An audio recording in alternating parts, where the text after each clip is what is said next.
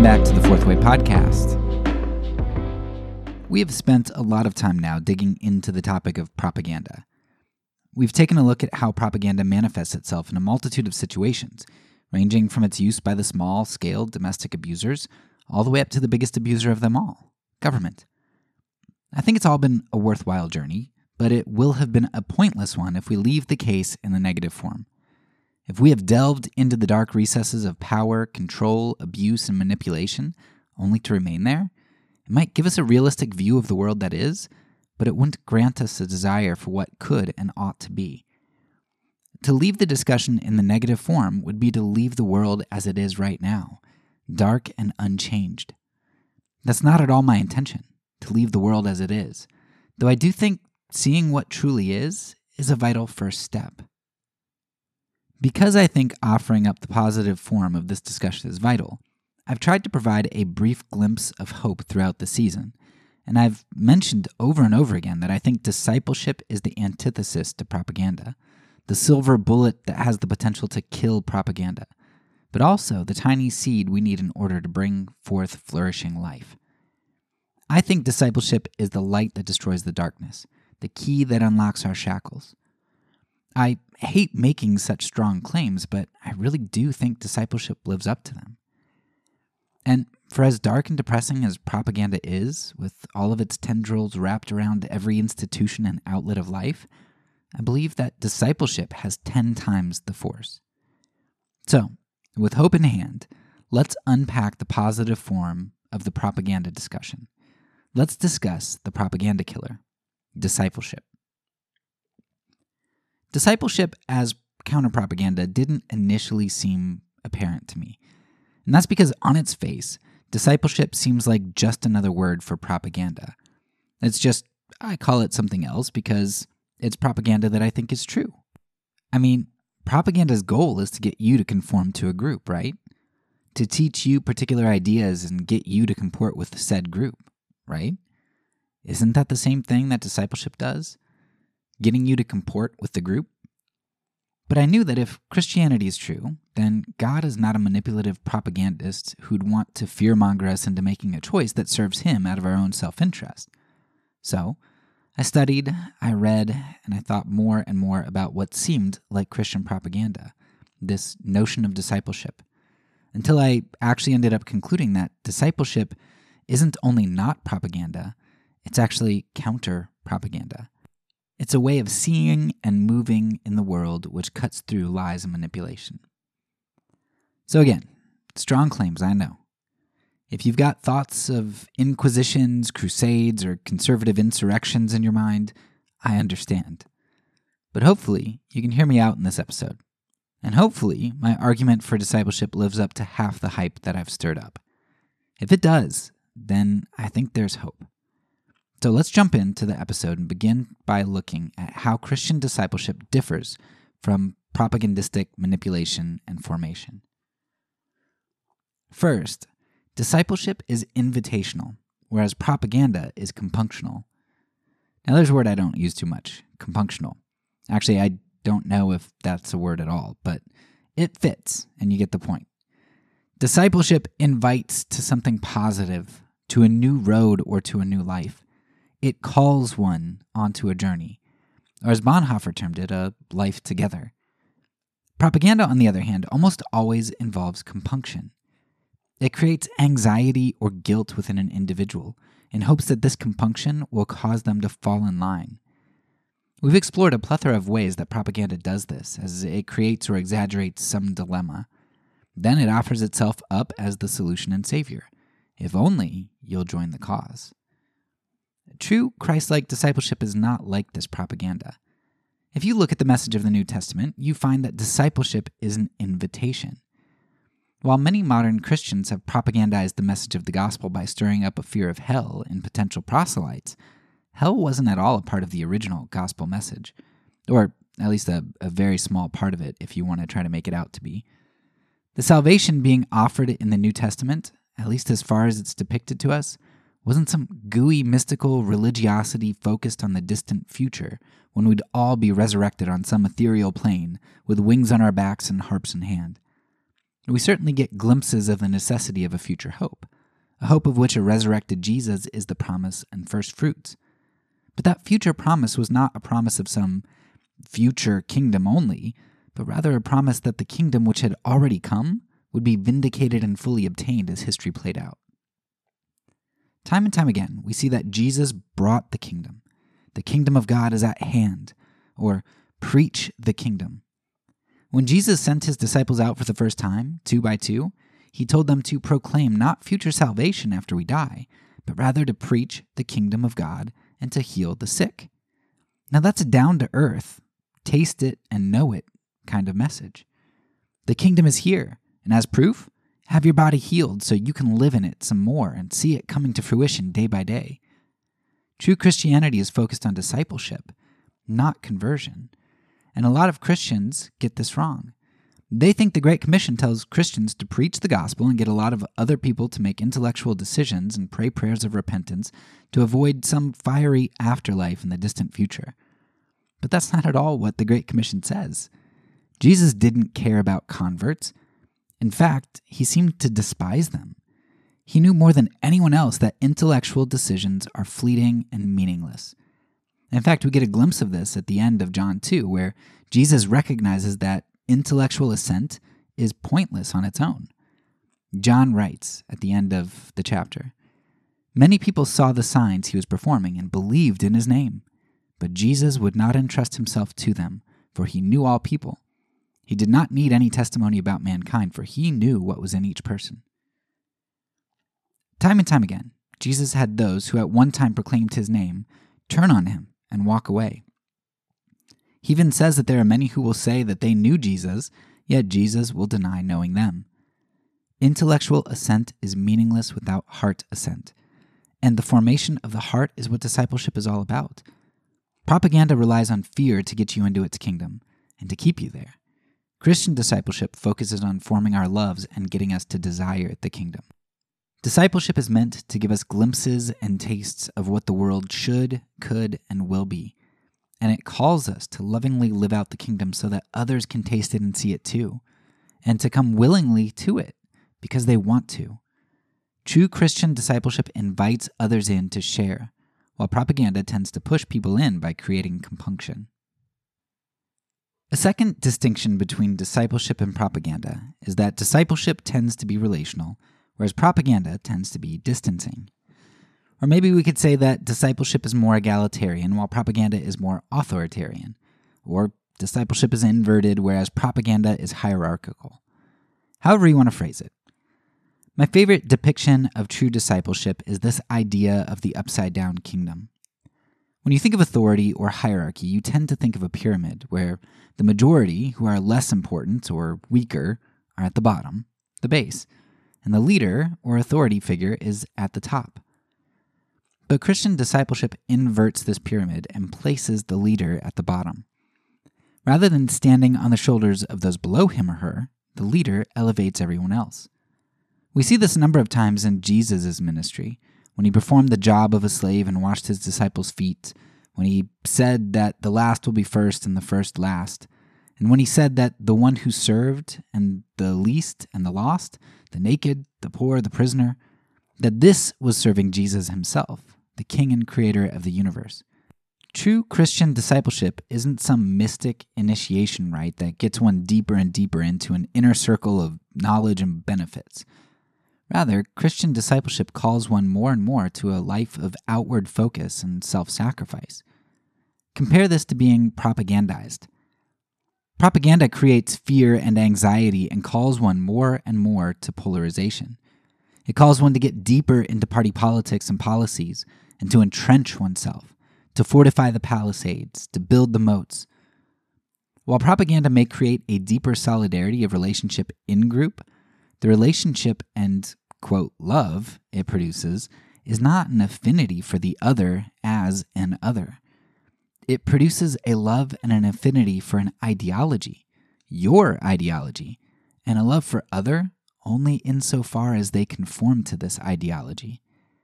The propagandized don't really love the people in their group. That's made apparent by the fact that they're willing to sacrifice anyone in the group as soon as their ideas change.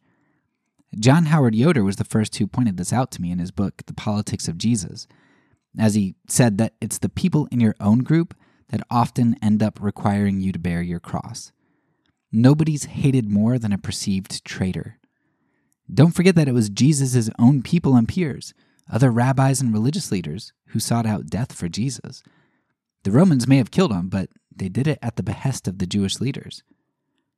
Here's another quick example of what I envision this potentially looking like for those who may have a problem understanding in maybe the real world, the modern world. And I've shared this story a number of times before, but I think it illustrates this point well, so I'll share it again. So a while back, a couple years ago, some year or two into President Trump's presidency, my wife and I got taken out by this leader, missions leader, from one of the churches that supports us. So they took us out to Chick-fil-A, of course, the Christian restaurant, and we're sitting there, and they start to tell us how there are people who have complained because my wife had posted something on Facebook about President Trump.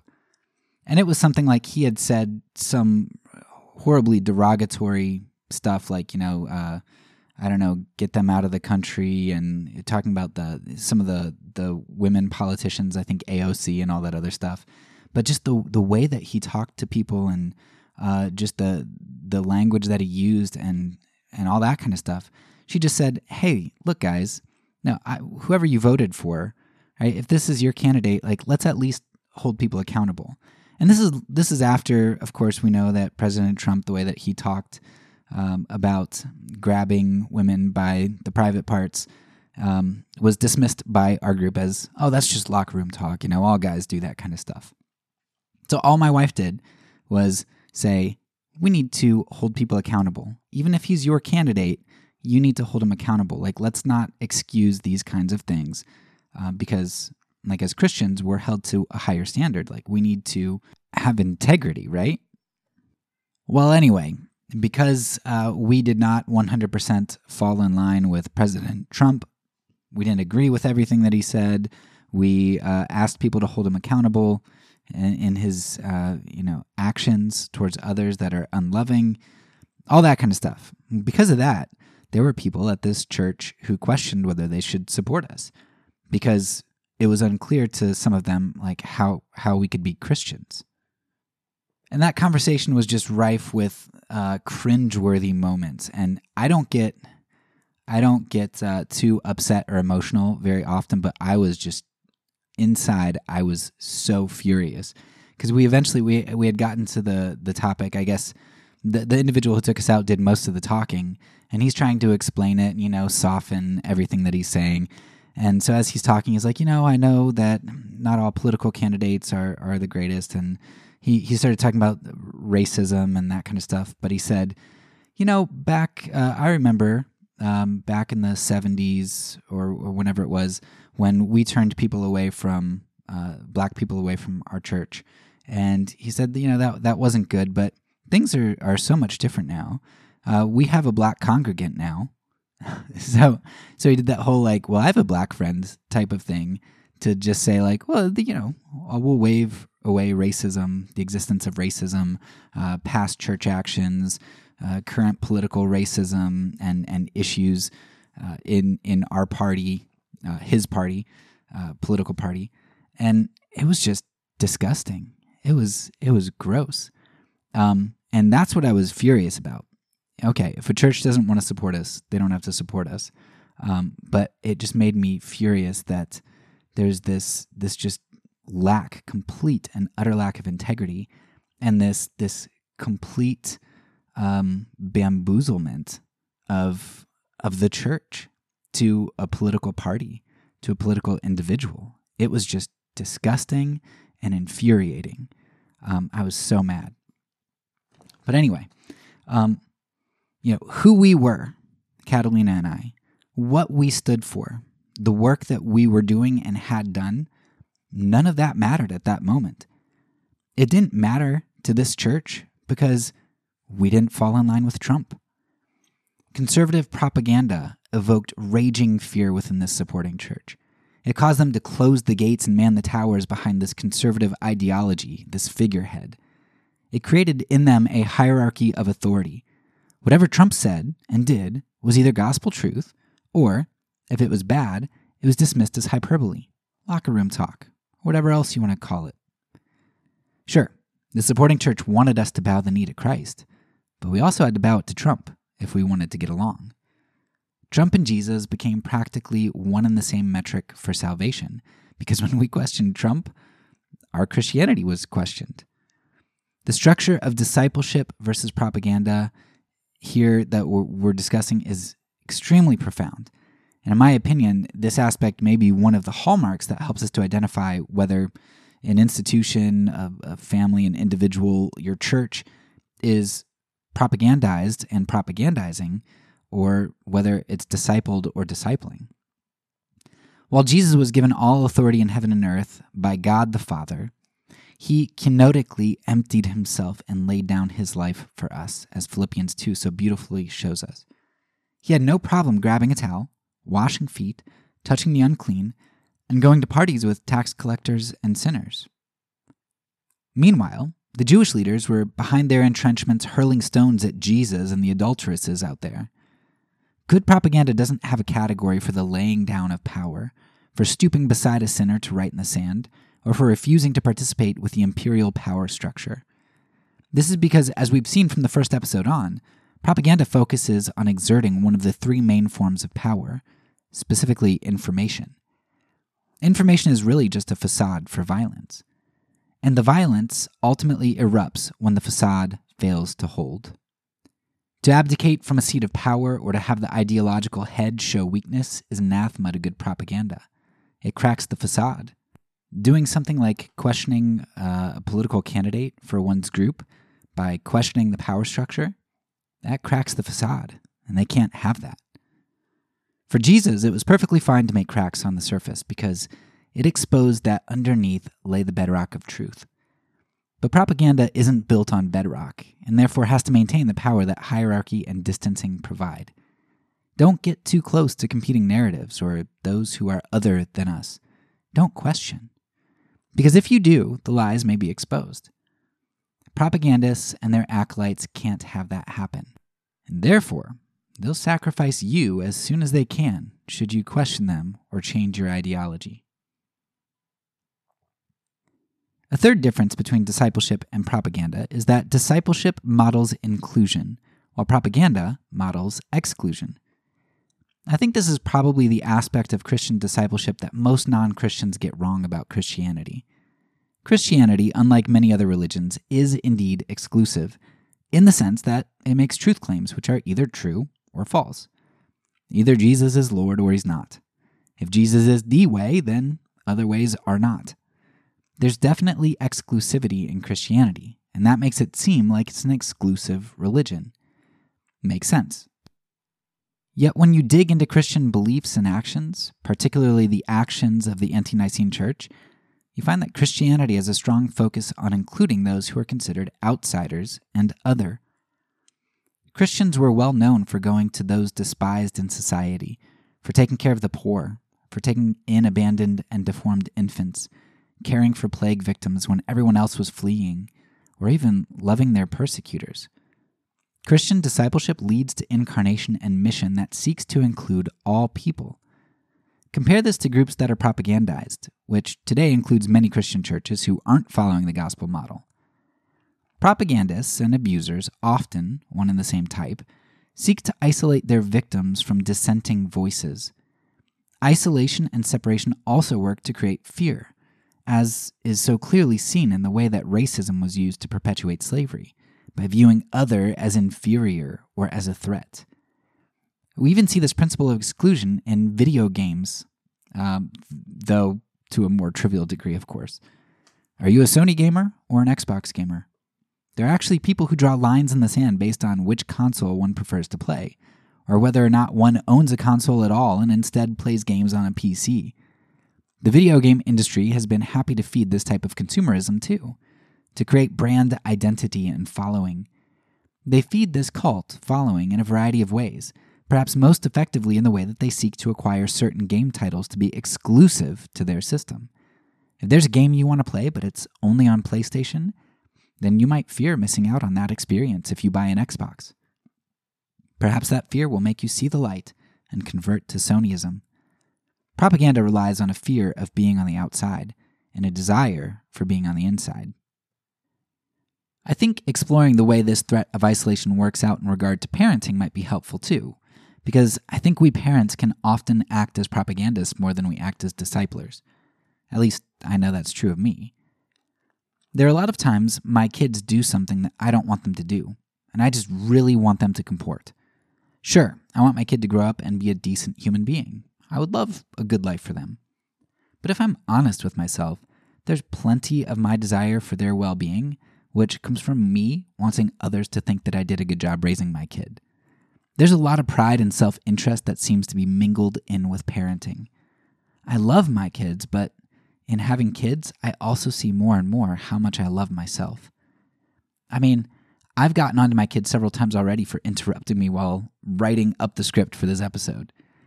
Can't they see that I'm busy doing important things like trying to work on my podcast so others can learn how important being a good discipler is? Yeah, doing this episode has been convicting.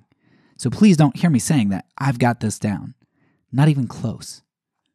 Anyway, ideal parenting, ideal discipleship, is when I make my parenting relational and focused on my child's well-being.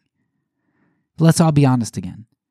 There are a lot of times that we just want our kids to comport, especially if we're out in public or around those we perceive as good parents who we really want to impress and they always have it together.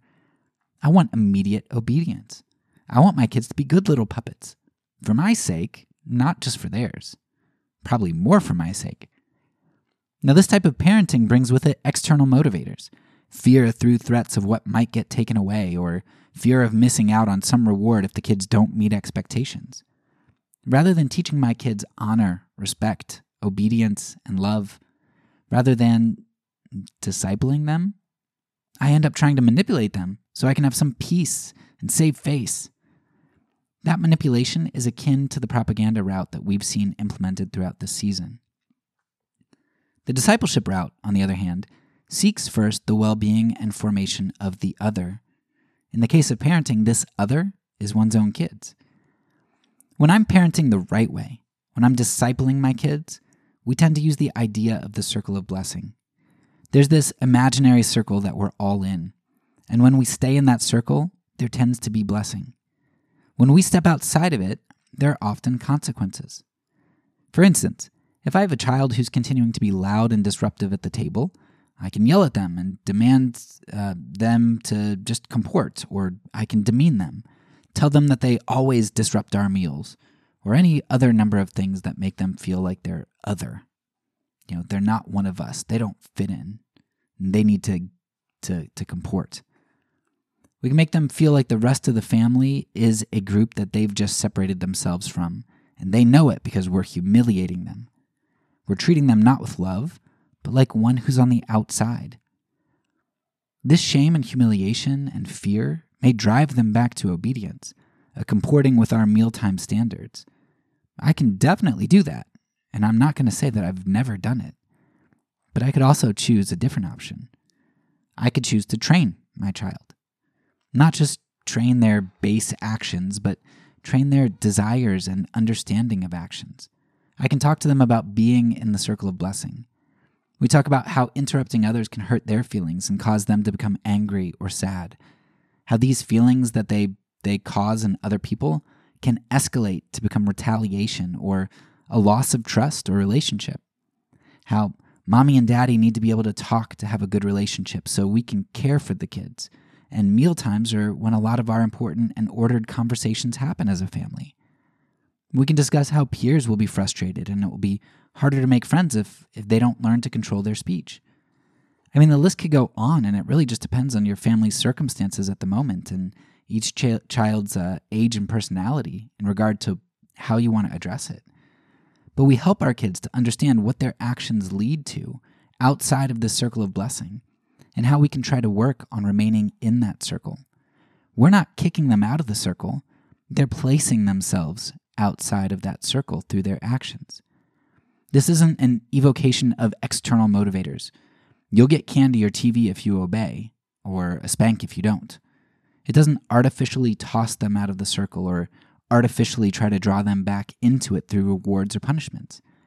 It's helping them to understand what their actions lead to and are working together to form good actions and habits. It's not some consequentialist discussion where I tell my kids that their actions are bad because they lead to bad results. Rather, it's eudaimonic. Their actions aren't bad because the consequences are bad, but rather, doing bad or disobedient or rude or unthoughtful things tends to lead to bad results. True discipleship isn't centered around using external motivators, but rather it's about peeling back the fabric of reality to see the truth of how the world works. Teaching our disciples, our kids, how true reality functions, and then inviting, not threatening them, back into the circle of blessing that tends to exist when one lives their lives in line with the grain of the universe that a good and orderly God created. Yet I implement the circle of blessing thing less often than I like. Why? Because it's time-consuming. Sometimes you can have conversations and role-playing that take over an hour. I don't want to take an hour out of my day to form my kid. I just want them to comply so that we can get to tomorrow. But when I remember that parenting is discipleship, that my goal is to lay down my life and to invite the other into that circle of blessing, not because I want them to convert to my team or because it will make my life easier, but because I love them and I want blessing for them. When I do that, then I end up stepping into the circle of blessing myself, and parenting becomes more of a joy and tends to run more smoothly. True discipleship is able to focus on other as subject, on those outside of one's circle, rather than viewing other as objects to manipulate for my good or impediments to remove for my ease. Finally, a fourth difference between discipleship and propaganda is that discipleship tends to be a flexible, growth-oriented endeavor, whereas propaganda tends to be rigid and entrenching. This particular point plays into the idea that we've talked about this season, where we discuss that a key aspect of propaganda is its polarization. It always tends to polarize. Propaganda only cares about one's decision, which leads to action. In that sense, propaganda is an all-or-nothing endeavor. You either buy into the propaganda, into the group, or you don't. It has rigid boundary lines.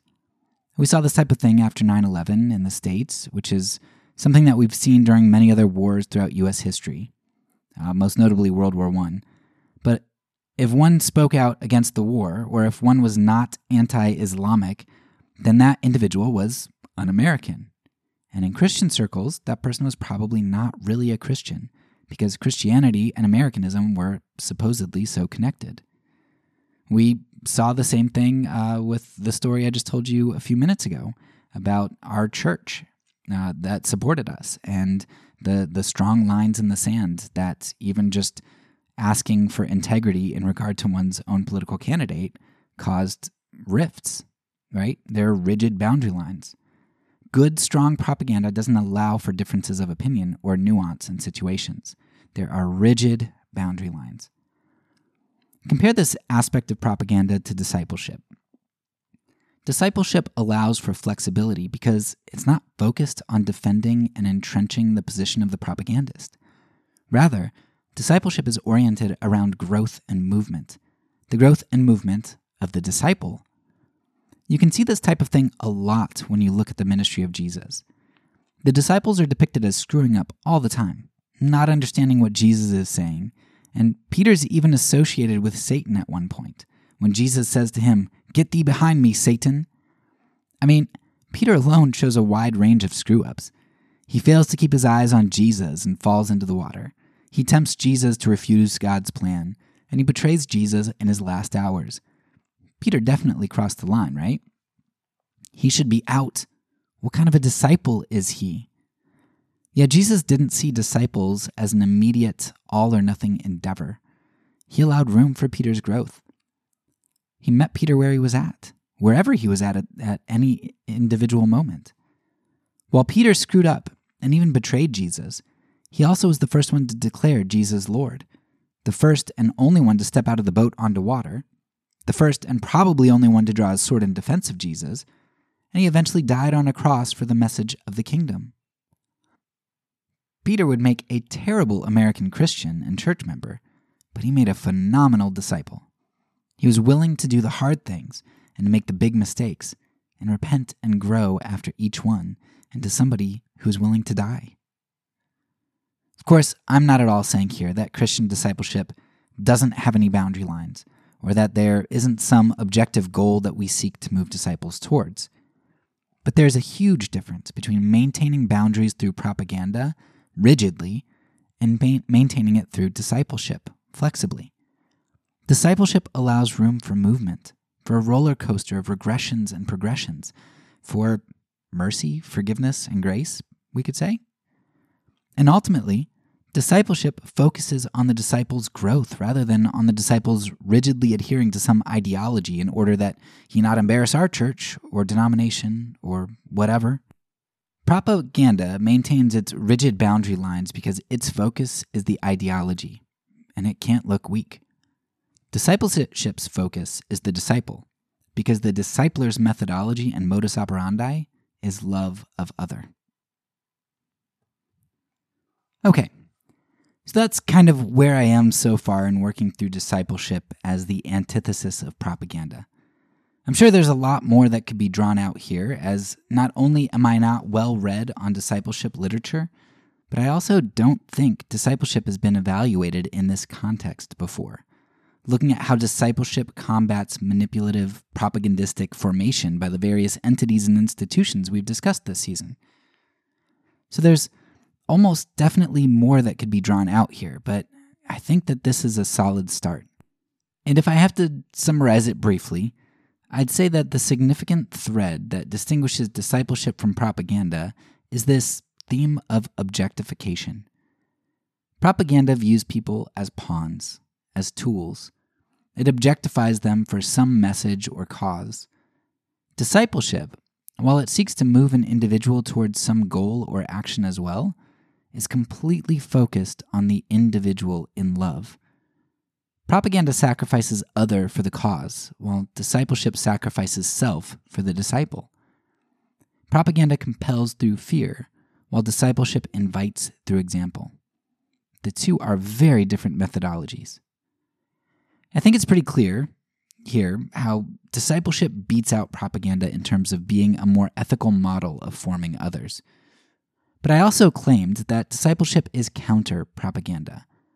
It actually helps to expose and cut through it. With the rest of the time left in this episode, I want to briefly explain how I think this happens. Propaganda works through a few key mechanisms that we've hammered home over and over and over again. The main mechanism we've discussed throughout the season and in this episode is fear, which in turn works with polarization and isolation, along with demonization, making others enemies. These really all go hand in hand and are often inseparable.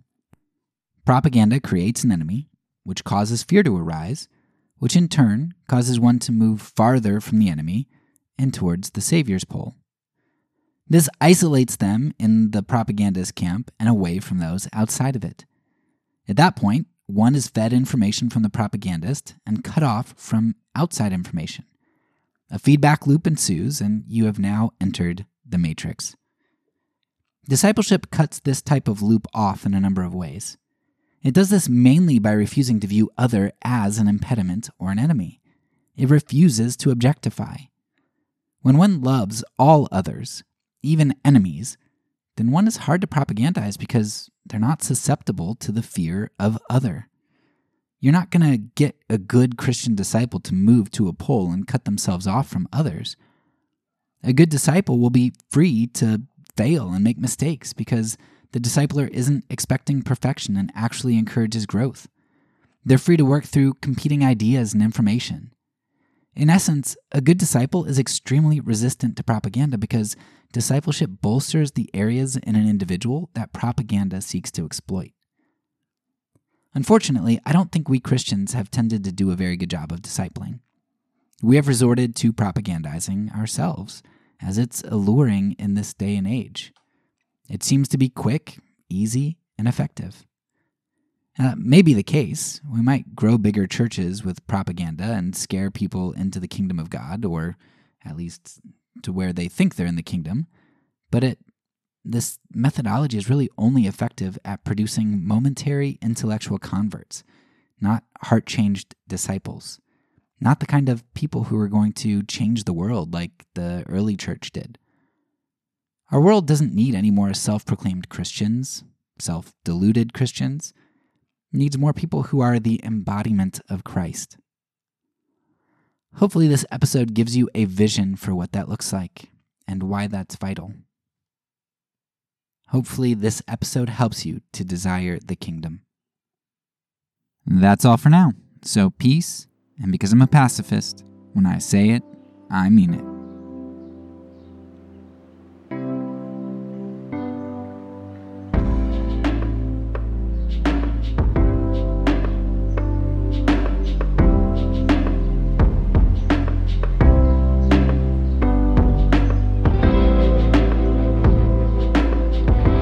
This podcast is a part of the Kingdom Outpost Network. Please check out the links below to find other great podcasts and content related to nonviolence and kingdom living.